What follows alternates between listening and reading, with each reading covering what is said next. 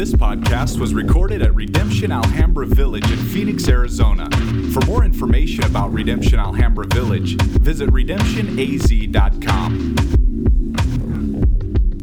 Good morning.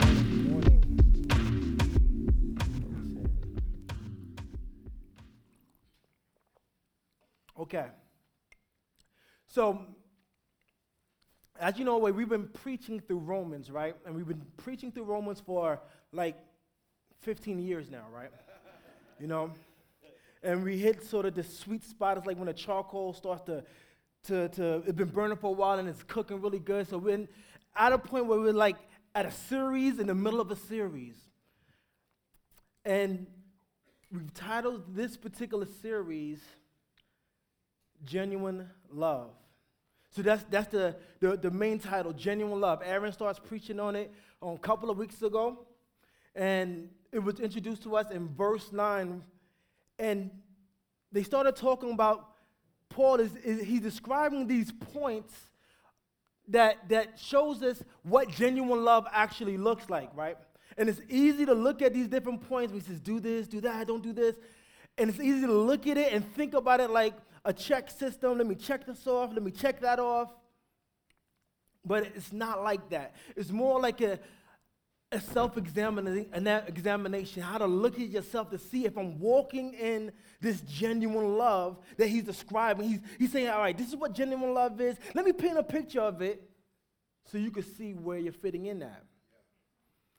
So what I want to do is just quick recap 9 and 10, and then we're going to jump into 11. A real quick recap. So in verse 9, he said, let your love be genuine.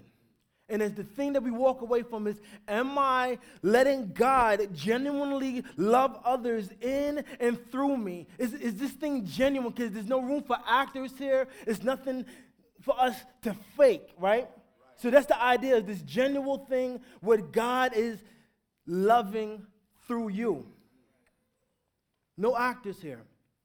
And then he goes on and he says, the way this love looks is this idea of abhorring what's evil and then holding fast to what's good. And I love that because it says true love holds accountable for sin without throwing everybody away at the same time. It holds you accountable for your sin, at the same time clings to you, clings to the good. And when Aaron was preaching it, the thing that came to my mind, I was reminded that I was having this conversation one time with this older Jamaican lady. She was much older, but she had much wisdom in the gospel. And we was talking about something, I don't remember exactly what we was talking about, but I remember that it was bothering me a lot, right? It was bothering me a lot. Me and her got to the conversation, and I'm like, and I wanted to just throw the whole thing away. Now, her comment to me is what stuck in my mind when Aaron was preaching on this. See, in Jamaican culture, we eat a lot of fish, right? But it's not the nice filleted fish that we always have over here. It's a lot of bony fish, but it's good.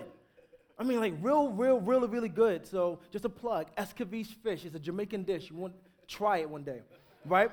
Anyhow, right? So she said, baby, you gotta be able to eat the fish and spit out the bones, right? And that stuck with me. This idea of like, man, the bones were the bad things that you abhor and want to spit out, but the fish was the thing that you really wanted to cling to. So that stuck inside of my head.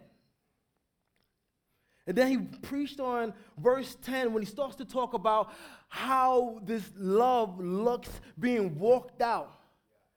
Then he showed how Paul was sort of a gangster with it when it came with the Philia Storge, the family. That was dope. That was dope. This love that's deeper than a friendship and yet closer than family. And then how that love would overflow into this crazy competition, trying to outdo one another and showing love and honoring one another. That was awesome because that's how this life should look, being walked out. Then we get to verse 11. So here's the part that we stand together as a congregation and we read the Bible together. I'm a little bit different than Aaron and Wesley because they just make things up and just preach off of it. But I read from the Bible and I preach from the Bible. So you gotta have somebody to balance things out. Like,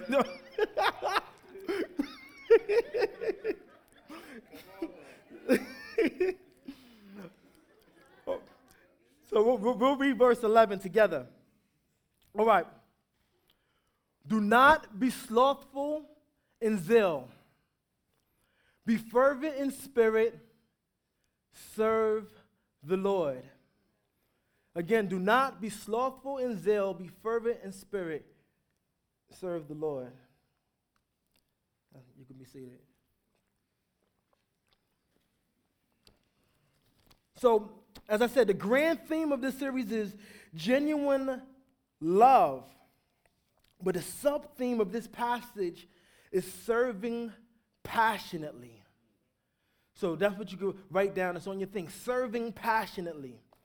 Now, thus far, Paul has been describing what genuine love is. And how it looks. Like he's describing what genuine love is. And then now in verse 11, he continues his description by telling you what genuine love is not. By starting off saying, do not be slothful in your zeal. This is not a description of genuine love. Slothful, lazy, lagging behind, slow to action, procrastinating. And what? Your zeal. So just thinking about zeal, that enthusiastic diligence, that constant and earnest effort to accomplish what is undertaken, that enthusiastic and persistent exertion of the body and the mind towards a particular end. A person with zeal is amped up. They're turned up. They can hardly sit still. They're ready for action. When I think about zeal, right, I think about this group of people that came up during the intertestamental period. That was the time between the Old Testament and the New Testament, right? And in Israel, they hadn't heard from God for a while. They haven't heard from any of the prophets for a while. And they was waiting. And they was waiting in hope for the Messiah. And as they was waiting during this period, this great long period of time, there started to become these different expressions of the hope of Israel.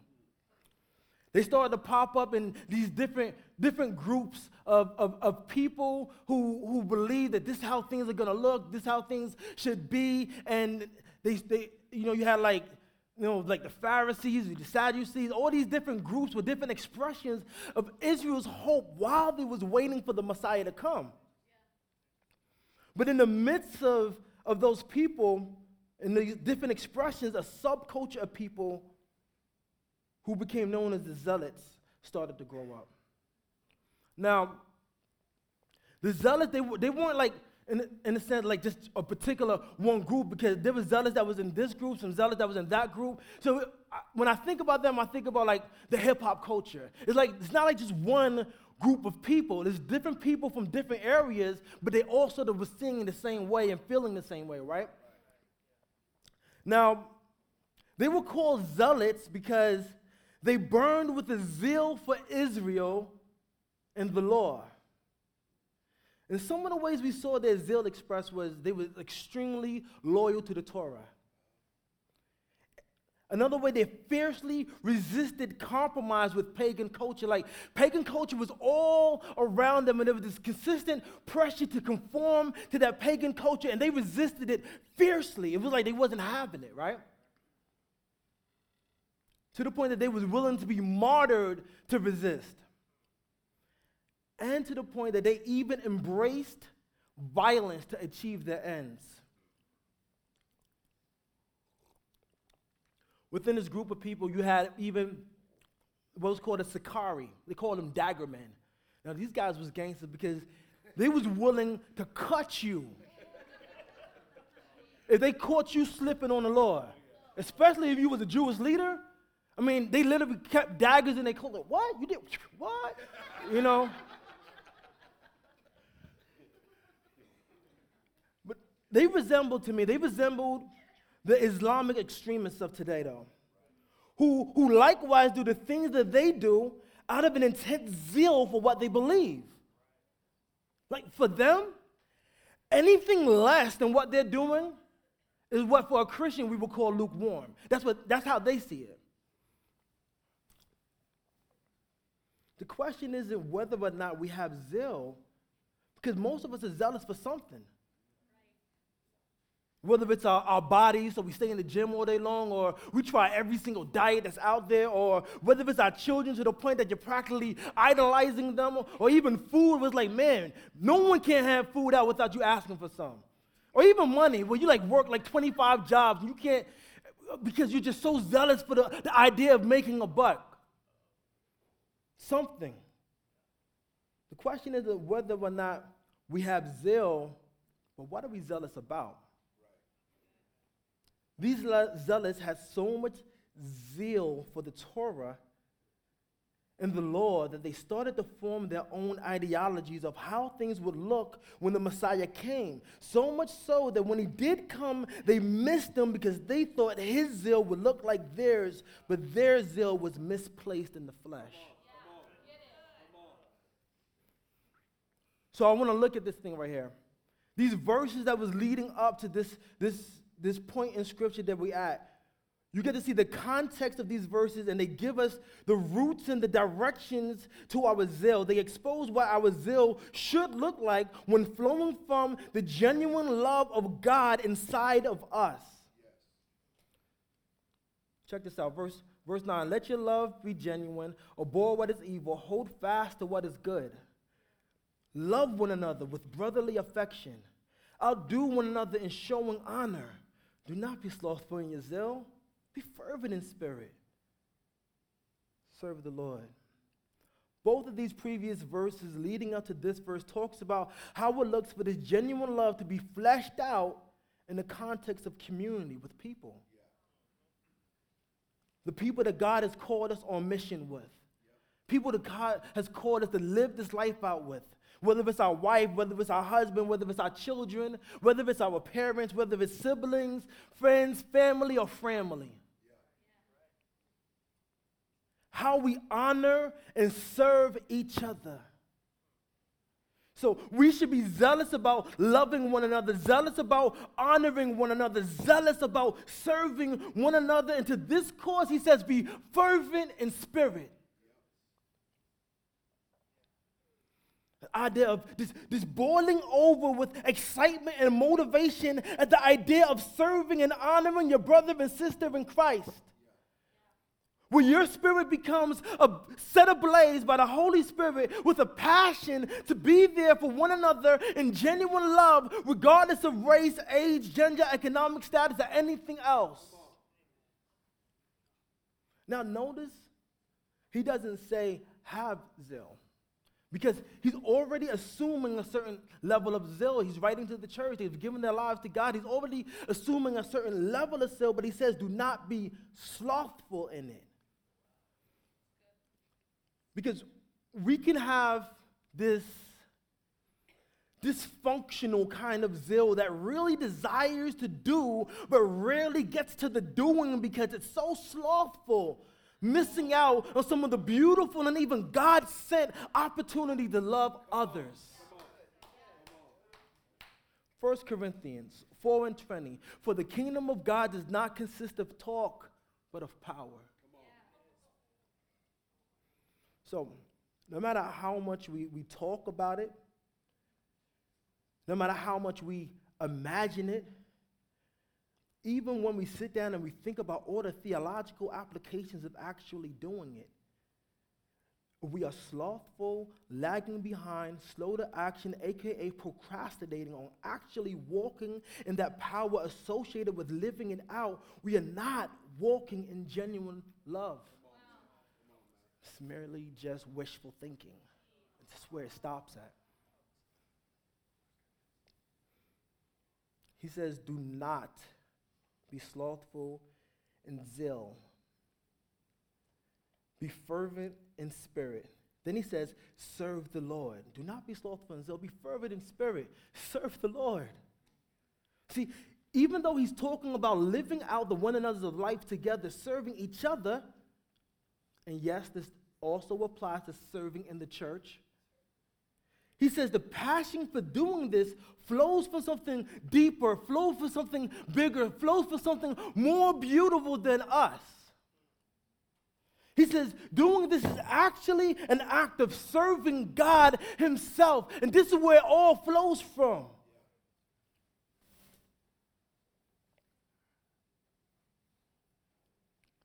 If your passion for serving in any ministry, or your passion for serving your brother or your sister in Christ starts and stops with them or even yourself trying to be seen in a particular way or prove something, it will fall short.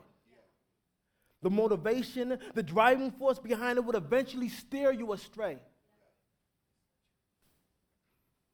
This has to be an overflow of your deep love for Christ. He gives you a passion for him, which expresses itself in the form of a pure and genuine desire to serve the church, to serve the body as a whole in ministry and individual members of the body personally. When I was growing up, most of you guys know I grew up in New York, so it was like a war zone, right? And as a kid, I had this cousin, right? And he was known in the streets for his fighting skills, right? So whenever I ran into beef and I got into beef with somebody that was bigger and badder than me, a lot of times even my friends would throw his name out. And they were like, oh, word, that's Brown Boy cousin? Yeah, his name was Brown Boy. His real name was Vernell, but they called him Brown Boy. I don't know, it wasn't like the black guy in a white neighborhood. I don't know why they called him Brown Boy, but everybody called him Brown Boy. And Brown Boy name just echoed throughout the community. So I ran into very little beef because of that. But then one day, Brown Boy gets arrested and he goes to jail. So now he's gone. Then there was this day, this morning that was like, seemed to be like the worst morning of my life because I decided to hang out at the park. And these other two bullies ran up. And I got jumped. Now, I thought like the park was empty and nobody else was there, nobody else seen it. But when I got back to school, everybody somehow knew about it. Yo, we heard you got jumped. So one day during that week, now here's the deal, Brown Boy, he hung with this kid named Richie. Now, I didn't know Richie well, right? But he always hung with Brown Boy. He and Brown Boy was like besties. You know, it was like whenever you seen Brown Boy, you seen Richie. But like I said, I didn't know him well. I never hung out with him by myself. And then one day, I'm walking home from school. And we all walked home from school. In my community, they couldn't have buses because kids fought on the buses, so they said forget about buses. Then everybody walked home, which was horrible because then it was like the warriors trying to get from school to your house, you know. So one day, I'm walking home from school, and I'm walking past this house, and I heard, yo, Wayne. And I look, and it's Richie. I'm like, oh, I didn't even know you lived near the school. He's like, yo, come here.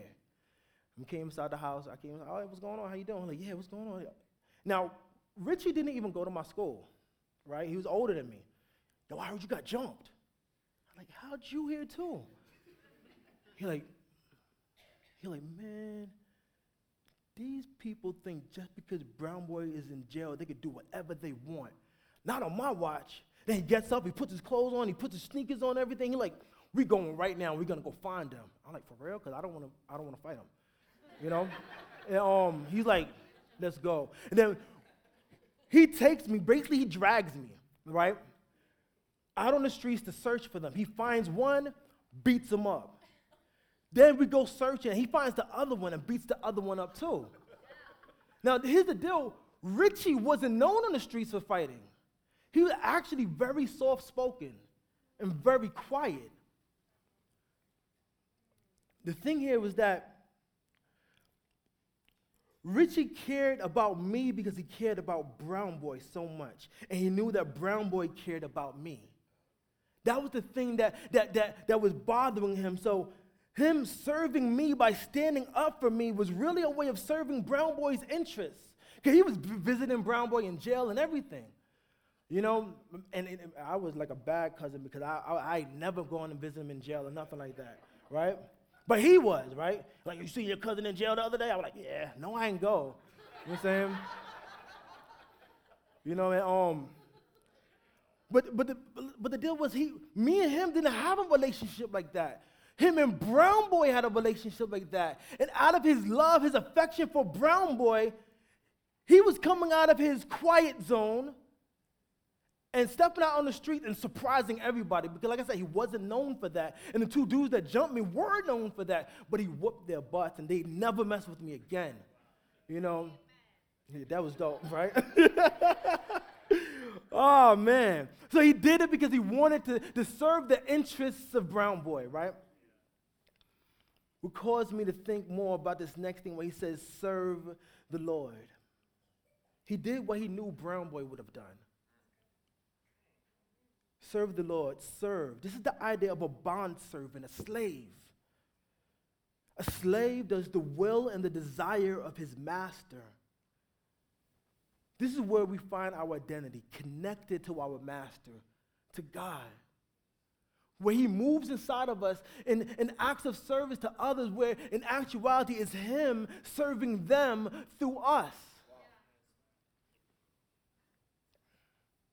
Philippians 2:13, for it is God that works in you, both to will and to work for his good pleasure. The way this looks is this. When we are allowing God to live inside of us and walk out this true and genuine love, it gives us this genuine passion for life in and of itself. Where we serve because we want to, not because we ought to. This is desire and delight versus duty and legalism. Serving passionately. When people think of passion, they think of intense emotion. But the context that I'm talking about, serving passionately, is more than just intense emotion, because emotions come and emotions go. True passion in serving comes from God and is done through his grace, love, and power working inside of you for his glory. This pushes past emotions to the point that you're willing to even suffer for the sake of that passion. Richie didn't know if he would have got beaten up that day. But there was no way that I was making it out of there without him standing up. This is why I said it's more than just intense emotion, because for most people, when it stops feeling good, when it stops feeling fun, when it starts to suffer, when you start to suffer, that's when most of us start to check out.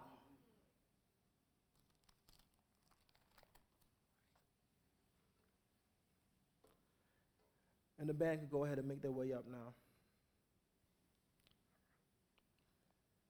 Now, I know just preaching this, I know that there's this concern. If I do it, even though I don't feel it emotionally, aren't I just faking? Isn't it just doing it out of duty? What I'm saying is true passion isn't walked out solely on the strength of emotional feelings, but instead deeply genuine love. So that even when you don't feel it, you can still passionately serve because you still love it. It's a difference there. And this thing is exemplified in Jesus. Driven by genuine love, he had an intense passion to serve man and to redeem us into fellowship with himself. But when the knowledge of the suffering that he would endure started to impact him, he became emotionally challenged and started to even sweat blood and even ask the Father if this cup can pass from him. Again, this is where most of us would have checked out. But he was kept by something deeper, something greater than just emotions and feelings. He was kept by a desire to serve the will of the Father. Nevertheless, thy will be done. Then passionately goes through all the suffering associated with the cross, serving the Father as he served us.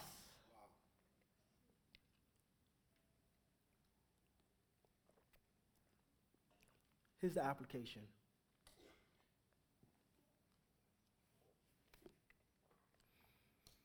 If you are being slothful in your zeal to serve the people that God has called you into fellowship with, then you are not letting God genuinely love them through you. So there's 3 application points. I don't have nothing up there, but you guys can write this down, right? First one, pray for a passion. Pray that God will first and foremost fan the flames of passion inside your heart for Him.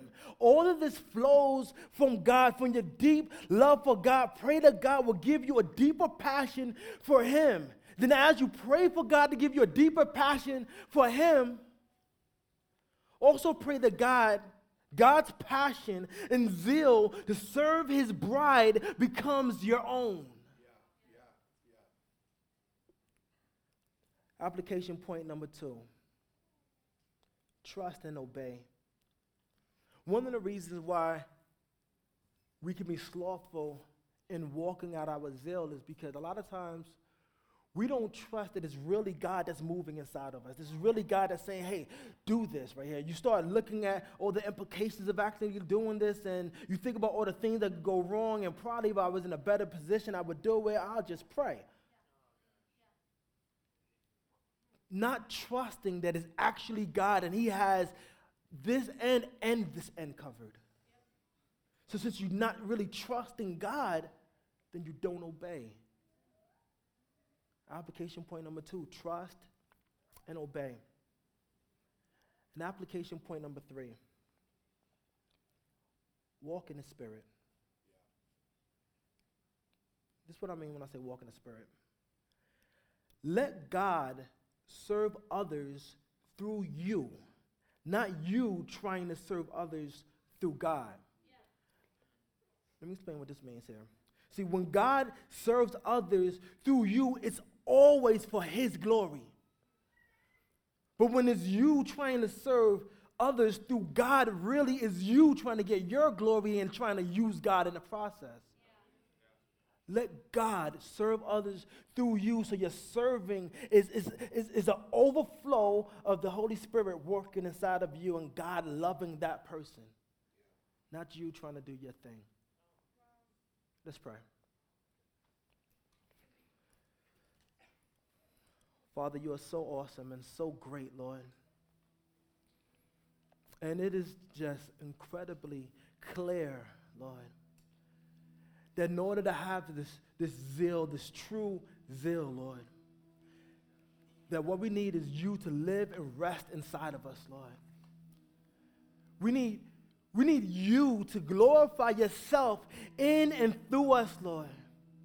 So, Father, I ask that you will tear down any walls that are blinding us from seeing you, Lord, walls of pride, walls of self-righteousness.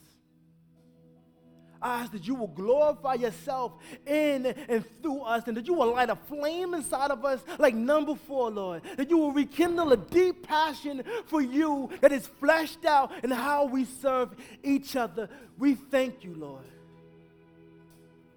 We exalt you, your wonderful and beautiful name. And we give you all the honor and all the glory in Jesus' name.